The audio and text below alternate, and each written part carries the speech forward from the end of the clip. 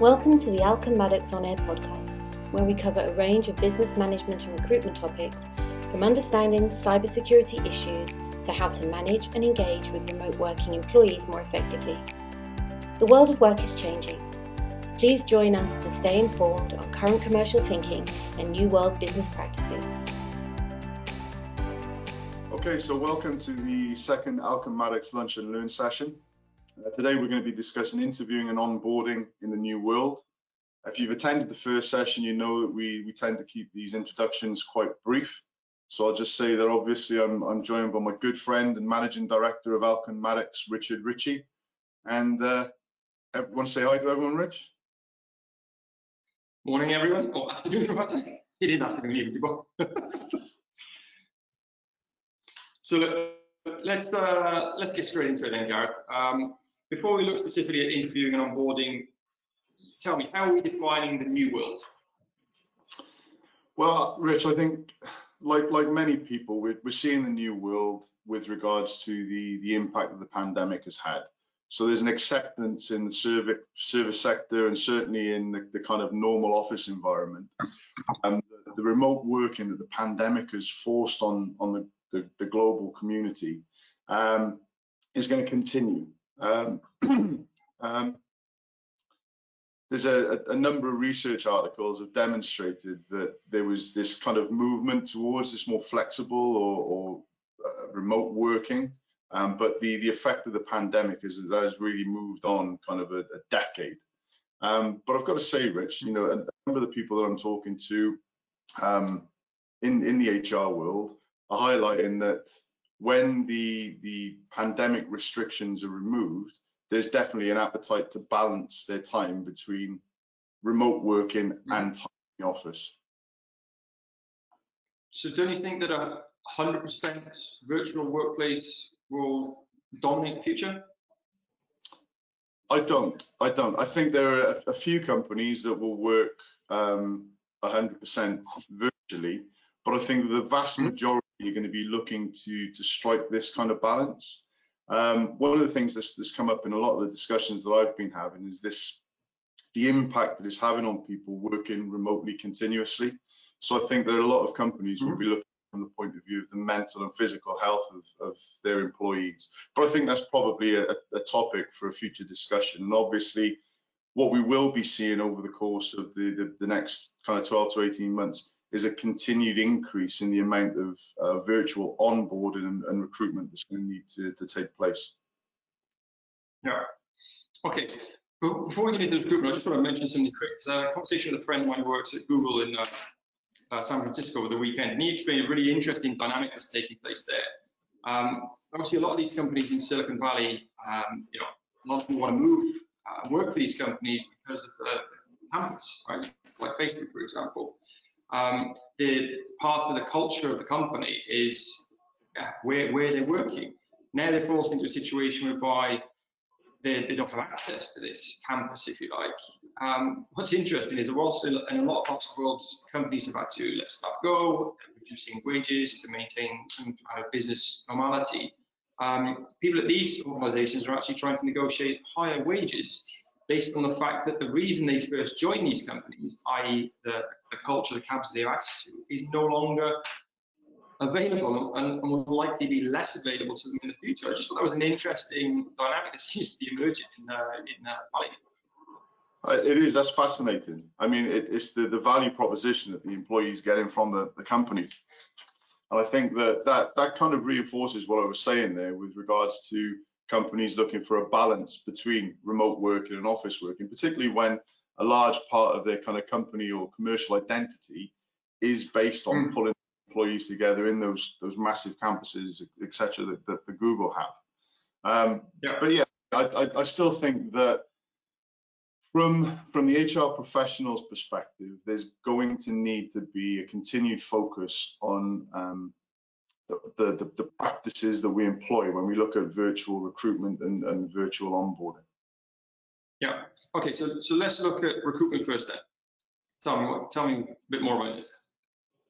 Okay. So I'm going to make a few assumptions with regards to the listeners today, and obviously there's probably groups. We're probably talking to some people that are involved as recruiters, and some that will be looking at more from the point of view of being the interviewee. They're looking for roles. So I think that one of the things I would get across is I think that there's probably a likelihood that the bad practices that occur in face-to-face interviewing currently could spill over into the virtual world. So I think it's really important. We look at interviewing, we understand what we're trying to do, what we're trying to achieve. We're not trying to trip people up. Ultimately, we want to get a good understanding of the person that's sat in front of us.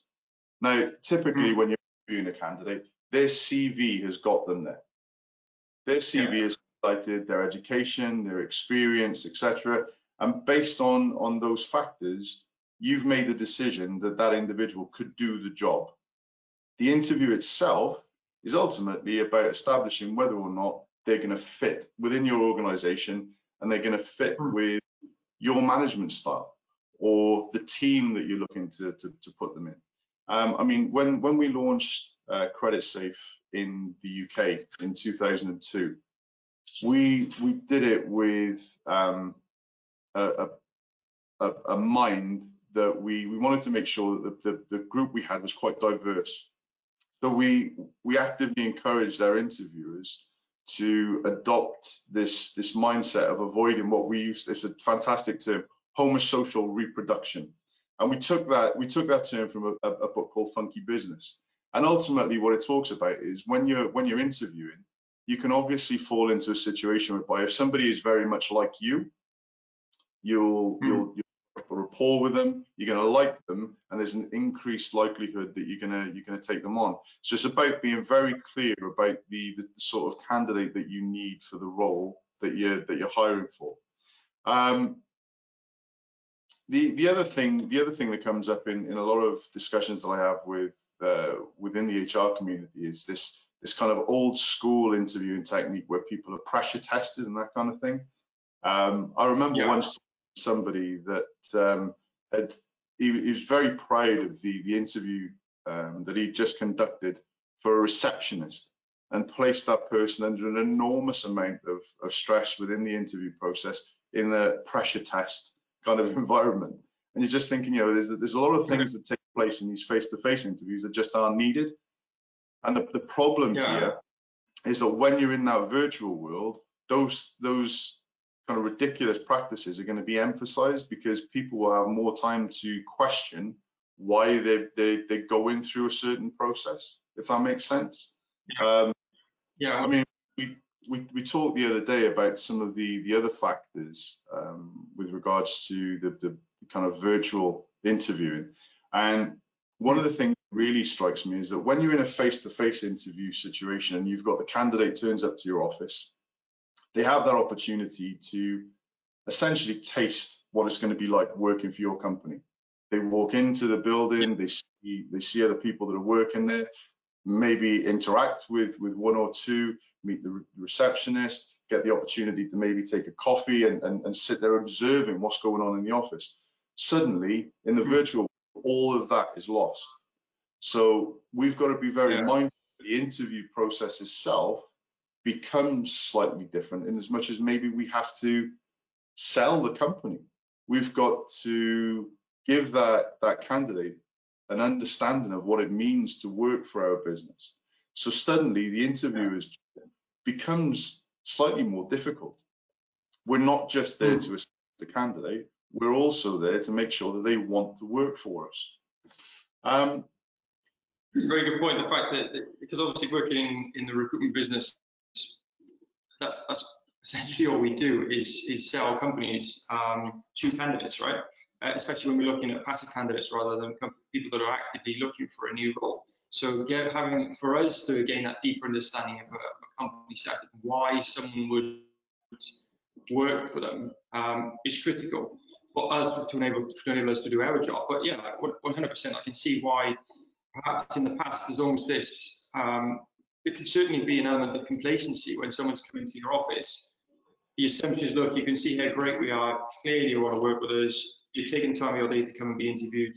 It's almost like an assumption that the power lies totally with the employer. interviewer rather than the interviewer. When, like I say, this dynamic shifts slightly in the virtual world, because now you're 100% correct. I agree with that. We have to sell our businesses a lot more, and perhaps the way that's done, the people that are responsible for selling it, be they the hiring managers or maybe even the HR team, maybe not used to doing that. Absolutely, because like you said, we've been used to that almost happening, for want of a better word, accidentally. You know, we've all been in that situation. Yeah. Excuse me, where as the interviewer, you're running from meeting to meeting. Maybe you need to buy yourself a few minutes, so you encourage the candidate to sit there with a cup of coffee, and by the time you're actually sat in that interview, they've already got a pretty good picture of what it means to work for your organization. All of that is lost. Yeah. So we've got to be, within the interview process, we've got to be far more structured. We've got to make sure that we're prepared and ready to go on time. But also, like you said, that dynamic shift, we've got to make sure that the people that are conducting these interviews have that skill set, that they have the ability to sell the organization that you work for. Another key factor. Sorry, Rich. Yeah, no, I was going to say, let's kind of roll it forward and start talking about the process from the interviewer's perspective then.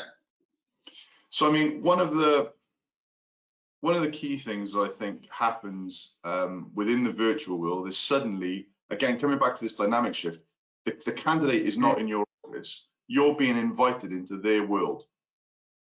The interview, typically, they're going to be sat in their living room, and I think, I'm not sure, Rich, if your HR network in Dubai gets the same sort of magazines as we do from the CIPD in the UK, but there's a fantastic article. I don't know if you can see this. Fantastic article covered on the front page of this month's People Management, where they talk about the unconscious bias that can occur. And within that picture that you saw there, you've got this individual who's being interviewed. There's a rocking horse in the background, and the question, it's obviously slightly exaggerated, but the question is, somewhere in your mind, are you thinking, hang on a second, this role that I'm interviewing this person for is quite high pressured, and there's a lot of responsibility. That rocking horse suggests that this person's got children. Now, obviously, the situation we find ourselves in with regards to homeschooling and that kind of thing, is this person going to be able to provide the focus that I need for this role? Well, of course, how can we make that assumption based off a fleeting glance at something on a video? But it will happen. So I think when we talk about the development of the skill sets that are required in this virtual world, we've already highlighted this kind of increased importance on being able to sell the organization. Understanding and managing your own kind of biases within the interview process is going to be key. It's definitely see how that it influence everybody.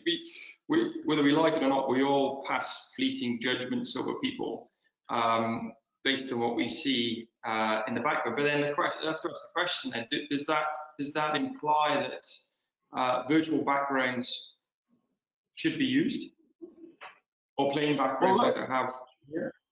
I mean, if we flip this on its head and we look at it from the interviewee's perspective, there's another kind of, I guess, golden nugget of information there, because as the interviewee, we understand that the interviewer may have these unconscious biases, so we need to take that into account. We need to make sure that when we're looking at our, say it again, sorry. We could stage the background of our apartment to suit the what we believe is going to appeal to the interviewer. Well, you know, you laugh about that. I'm not sure. I'm not sure if the listeners will have seen this, but there's a fantastic clip on YouTube recently, and it's an interview of sorts. It's an audition. So you've got this this guy who's being auditioned for a part in a film. Now there's two lessons that you learn from this video clip, and one is with regards to the bias that can actually predominate. So the interviewer is looking at the auditionee, and starts passing comment on the guy's flat and how poor quality this flat is. So first, there's an example of this bias that we're talking about. Secondly, and a very important factor when you're conducting these virtual interviews, is understand the technology, because he's making these comments with the microphone turned on. So the questionee suddenly is sat there listening to this kind of critique of the flat that he lives in. He reacts in a wonderful way. But as an interviewer, these are things that we've got to get used to within this virtual world. You've got to make sure the equipment and the technology that you're working with is something that you're conversant with and you're going to be able to use effectively. You need to have that ability to sell your organization, and you need to be aware of and try to manage that unconscious bias that is overwhelmingly going to be there. So talk to us, there's another when we had this discussion that was regarding timekeeping as well. Yeah, so the fact that these now conduct, there's less flexibility, right?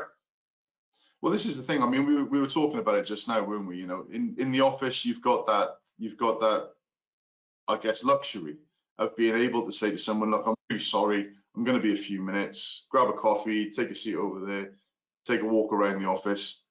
You don't have that now. That person is scheduled with you, you're being invited into their world. The other thing we've got to think of here, I mean, we spoke about the skills of the interviewer in selling the organization, but as much as there's conscious bias associated with the interviewer and what they can see, they'll be exactly the same from the candidate. So when the interview is being conducted, the person that is engaged in that interview, they need to think about the environment that they're interviewing from as well. Are we actually sat in the office when we're conducting these interviews? Are we at home? Because that's going to give an indication to the individual as to the sort of people they're going to be working with within the organization. I mean, again, kind of flipping it on its head and looking at it from the interviewee standpoint, because again, I'm assuming some of your listeners will be coming from that perspective. Talked about the background, other little things that we need to manage. You know, if houses are shared or you live with family, etc., making sure that people understand the process that you're about to go through, so you don't have interruptions. Making sure that the pets aren't diving around in the background. Anything that could be a distraction and potentially impact the way the interview is kind of perceiving you is going to be key. And when you look at a number of interviews will require some sort of presentation. Again, I would always emphasize practice, practice, practice. So understand the technology you're going to be working with. If your presentation is going to be PowerPoint, etc., make sure that you understand how to share that. And finally, I guess, as with any interview, whether it's virtual or face-to-face, it's so important that interviewees do their homework. Understand the company that you're interviewing with, understand the role that you're interviewing for, and marry that with your experience and your qualifications. Make sure you're selling yourself in the best way possible. Yeah, 100%. So we've got a couple of questions that I'll just read out. So Steve has a question regarding personality profiling. What is the role of personality profiling in this virtual world? Okay. I'll be completely honest, and again, some of your listeners may not agree with me. I really don't like personality profiling within an interview process, whether that be physical, you know, the normal interview, or the virtual world, because I think it becomes a bit of a distraction. I mean, let me ask you this question, Rich. Have you ever been engaged in a personality profiling exercise? Yes, I have a number of them, but to be honest, they weren't at the point of job application. They were as part of a leadership development team, so that we can understand our peers and form a stronger, tighter unit. Not at the interview stage. I agree with you. I've been required to review these things to interview staff in organisations I worked for in the past, but in all honesty, I push them to one side because I don't believe they give me what I need. They help me when it comes to managing someone or working with someone, but from whether or not someone's going to get the job or not, I haven't seen the value in them. I mean, I think I would echo exactly what you've said. I certainly see value in the use of personality profiling when you're in role, and certainly with leadership teams. I think that it can help with understanding communication and how maybe you need to amend your communication to kind of better hit the mark with others. But with regards to interviewing and using it as any sort of sifting tool, I just think it's quite dangerous, because I think you can actually lose very good candidates or see less value in candidates because of some perception that's formed as a result of a few boxes that they've ticked on a personality profile. So to the individual that asked the question, I think that personality profiling, does it have a place? Yes. Not within the interview process, certainly when people are engaged and you're looking at improving the dynamic within the organization. So there's another question from Caroline, and this is regarding the number of people in interview panels. So again, keeping the theme is in the virtual world, obviously. Yeah, would you have 5 people on one in this kind of situation?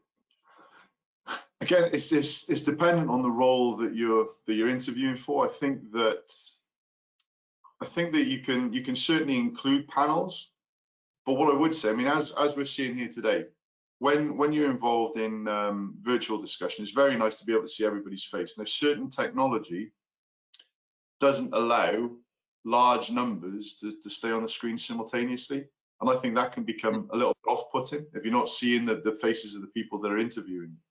One thing that people may want to consider, I'm really conscious of time as well, because we're still on interview and we're 25 minutes in. But I mean, one of the things that you can consider is, instead of having large panels, is you can explain to the interviewee that the interview will be recorded and will be reviewed by a number of others within a panel, so that the interview can be slightly more intimate, and then you still give other people the opportunity to make assessment.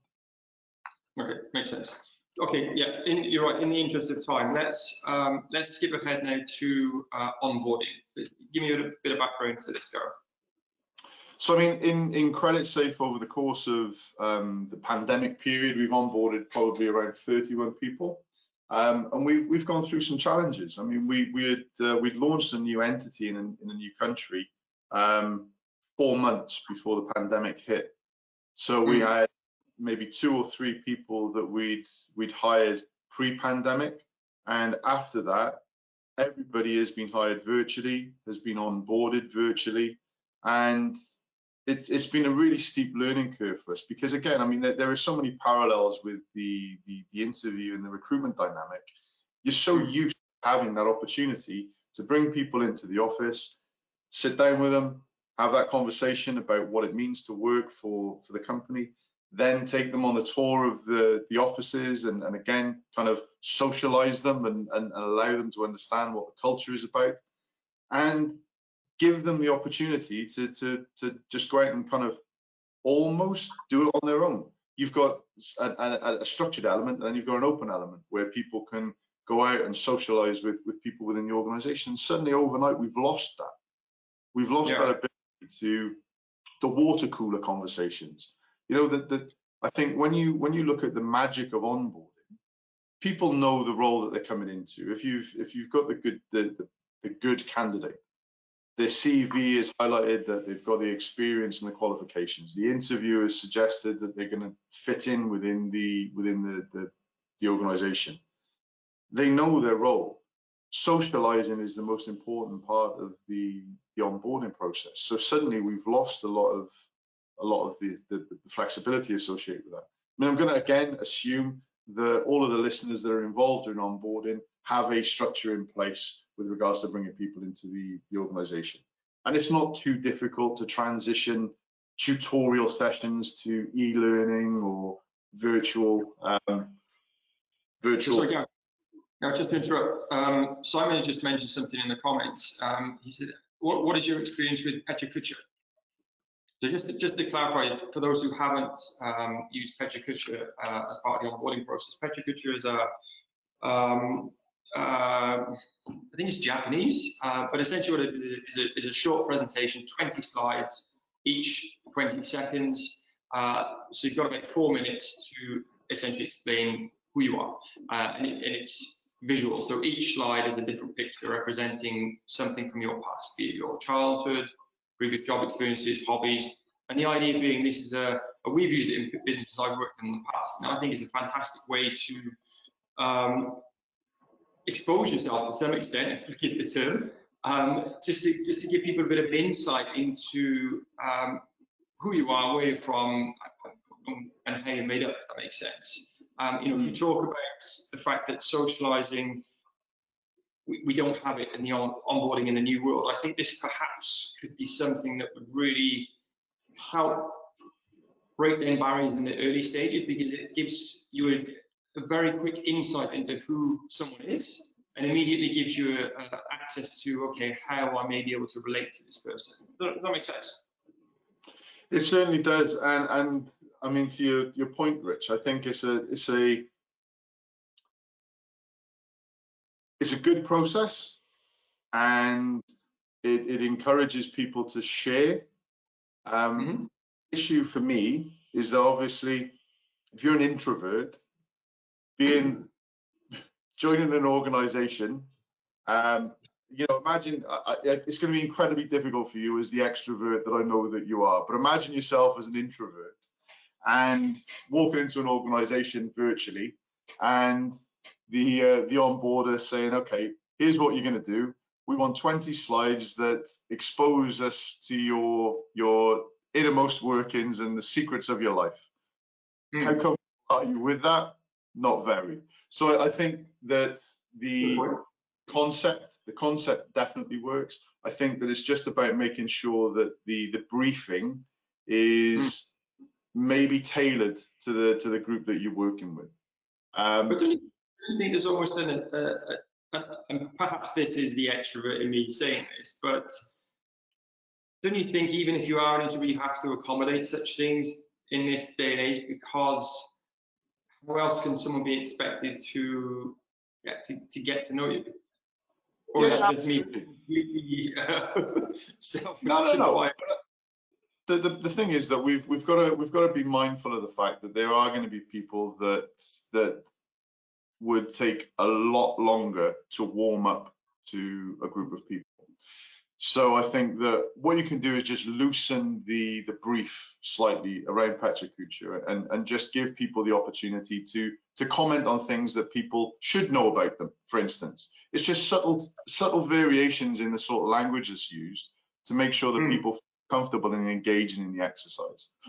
I mean, the thing is, I think that, again, looking at the time, we're really kind of close to the mark now. But I think that when you look at the onboarding process in the virtual world, I would say that the key kind of things to consider, one is an increased emphasis on structure and time management, making sure that the process is well oiled. Ensuring that new starters are clearly signposted as to what they need to accomplish over the course of their first 5 to 7 days. Preparing meetings and facilitating those meetings with key personnel, again, from a socialization perspective, making sure that they know who to go to and for what. And I would say the final thing that I would really emphasize is having somebody owning that person's induction. Because of the fact that it's virtual, I would always suggest at least a daily check-in, ideally first thing in the morning and last thing at night, just to gauge and understand how their induction day has gone, and to see where there may be need for sort of amendment of the schedule for future days. And we've overrun, and that's why I apologise. We just have one question I do want to cover before we go, because I think it's quite important. Sarah wrote this even before the session. I'll just read it out to you. because I gave her an insight into what we were going to be discussing today. She says, we're a startup. We don't have the resource for the kind of structure that you've just endorsed. So what can we do? Okay. It's a difficult one because, I mean, the induction process and the onboarding process does require some level of resource. So I think what you need to look at there is where you can create opportunities for the individual to learn about the organization without that interaction with people. So it's making sure that you've got good kind of documentation, good recruitment websites and that kind of stuff, where you're highlighting what the organization is about, so that you can put that individual in a position whereby they can learn, and then you can check in with them afterwards. So you're reducing the kind of human resource element during the onboarding and induction. Okay, perfect. Listen, thank you very much for your time today, Gareth. It's been extremely insightful for me, as I hope it was for some of our listeners. Thanks very much for the questions, guys. We'll be back here next month. I think next month we'll be discussing slightly more sales focus, but that will be a focus on selling via video conference. So hope you join us. See you next month, guys.